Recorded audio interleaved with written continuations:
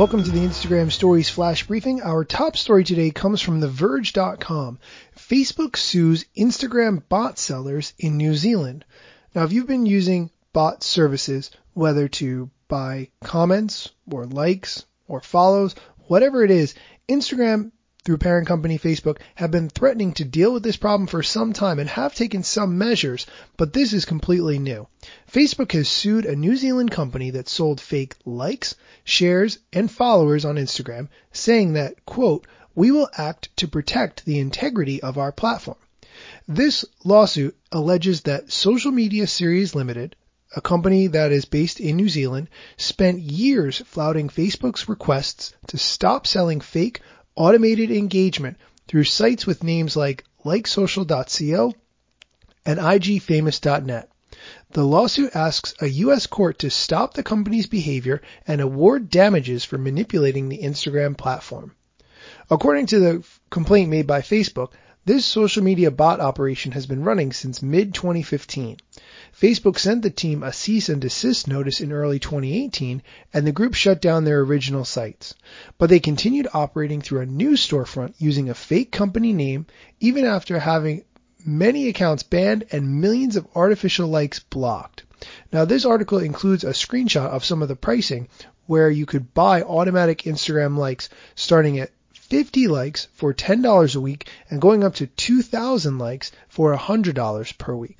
The group used a network of bots and Instagram accounts that they controlled to deliver millions of automated likes to their customers. This is a quote from Facebook.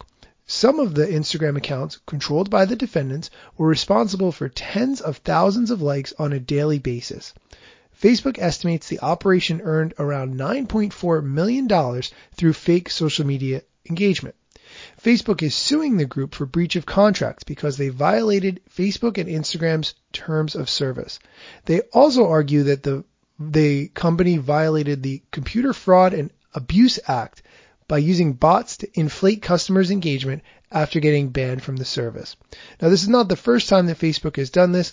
Last month, it sued several Chinese companies that sold likes and followers on Facebook, Instagram, Pinterest, Twitter, and other platforms. Now, I think this is interesting for a couple of different reasons. Number one, if you agree to the Facebook and Instagram terms of service, no matter where you are on the planet, apparently you're subject to the laws and a potential lawsuit within the United States, even if you don't live in the United States. I'm not a lawyer, but that seems very odd to me. The second thing is that if you're using automated services, whether it's a bot to like or comment, you may decide to do that on a small account, but if you're doing this on a large corporate account, you could really get yourself into some potential situations that you don't want to be in. What if you were buying followers and likes and comments from a service like this and they got shut down and overnight your statistics dropped? You would probably have to justify to your management why this change happened and what you were doing to fix the problem, but really it's all automated. There's no people there. So there's a really big thing to think about when it comes to whether or not you decide you want to buy likes or comments. That's it for today's Flash Briefing.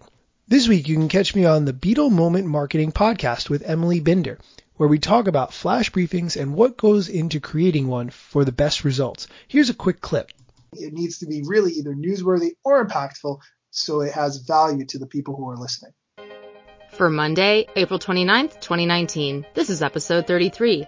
Top 5 tips for a great Alexa Flash Briefing with Daniel Hill. Daniel hosts the #1 Alexa Flash Briefing about Instagram marketing for small businesses. And as you know, I host the Voice Marketing Flash Briefing. Daniel and I have each learned through trial and error the top ways to make a great, popular briefing that satisfies and helps listeners.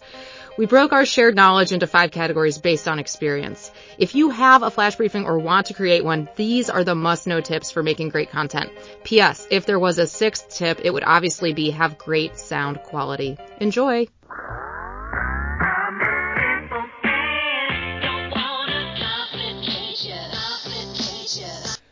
I'll be playing short clips from that interview throughout the week, but you can check out that podcast, Beetle Moment Marketing, wherever you get podcasts.